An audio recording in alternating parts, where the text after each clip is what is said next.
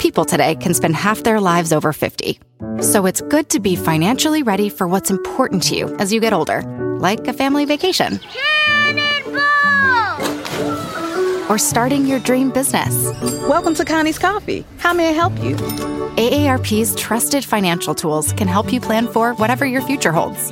That's why the younger you are, the more you need AARP. Start planning today at aarp.org/moneytools. You're listening to a Mint podcast brought to you by HT Smartcast. Good morning, listeners, and welcome to Mint's weekday podcast, Top of the Morning. It's Monday, January 29th, 2024. My name is Nelson John. Let's get started. Top of the Morning by Mint. Rebounding from a year full of controversy, the Adani Group is looking to raise $2.5 to $3 billion over the next 4 months. Adani is in talks with at least 5 global private equity firms and a clutch of Indian banks to raise the capital through a mix of equity and debt, reports Anirudh Lashkar. This capital infusion aims to support several key projects of the group. This includes the Navi Mumbai International Airport Limited, a large-scale green hydrogen project, and solar panel manufacturing. The subsidiaries involved in these ventures include Adani New Industries Limited, Adani Airport Holdings Private Limited, and Adani Green Energy Limited. The recent ending of the Sony-Zee deal did not surprise a lot of people in the industry. Given the debt problems at Zee's parent company SL Group, a probe into its promoters by SEBI, and the disagreements around the merger, the split was long anticipated. The merger would have created the largest media company in India. Industry experts had welcomed the news in 2021 when the merger was announced, saying the two companies complemented each other. So, what went wrong?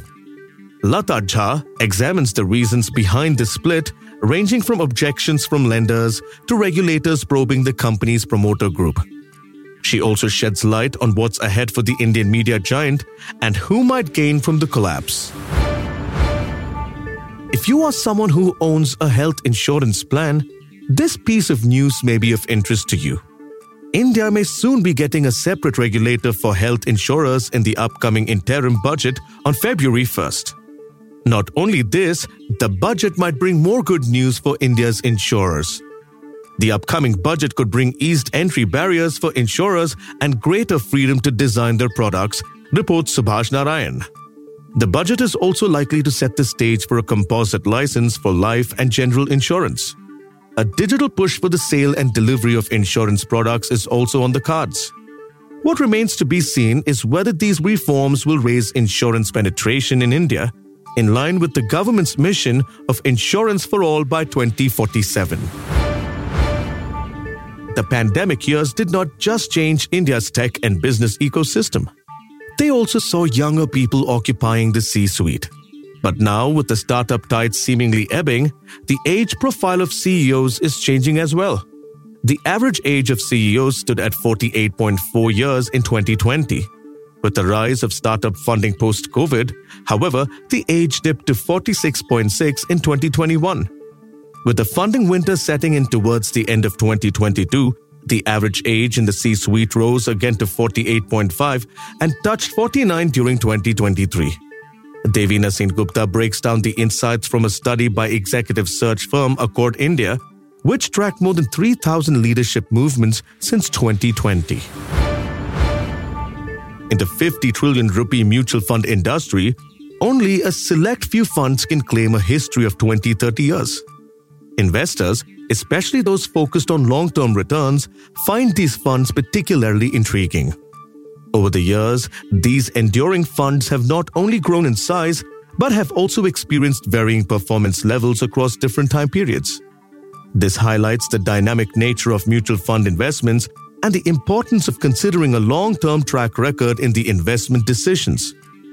Mint's Money Jayesh Kriplani brings you the details on 3 such funds, their recent and historical performance, and what investors can expect from them. To read any of these articles, you may click on the link in the show notes. Please send in your feedback, tips, or anything you feel we should be covering from your vantage point in the world of business and finance. You can write to us at feedback@lifemint.com. That's all for today. Thank you for tuning in, and we'll be back tomorrow with a fresh episode of Top of the Morning. Have a nice day. Top of the Morning by Mint.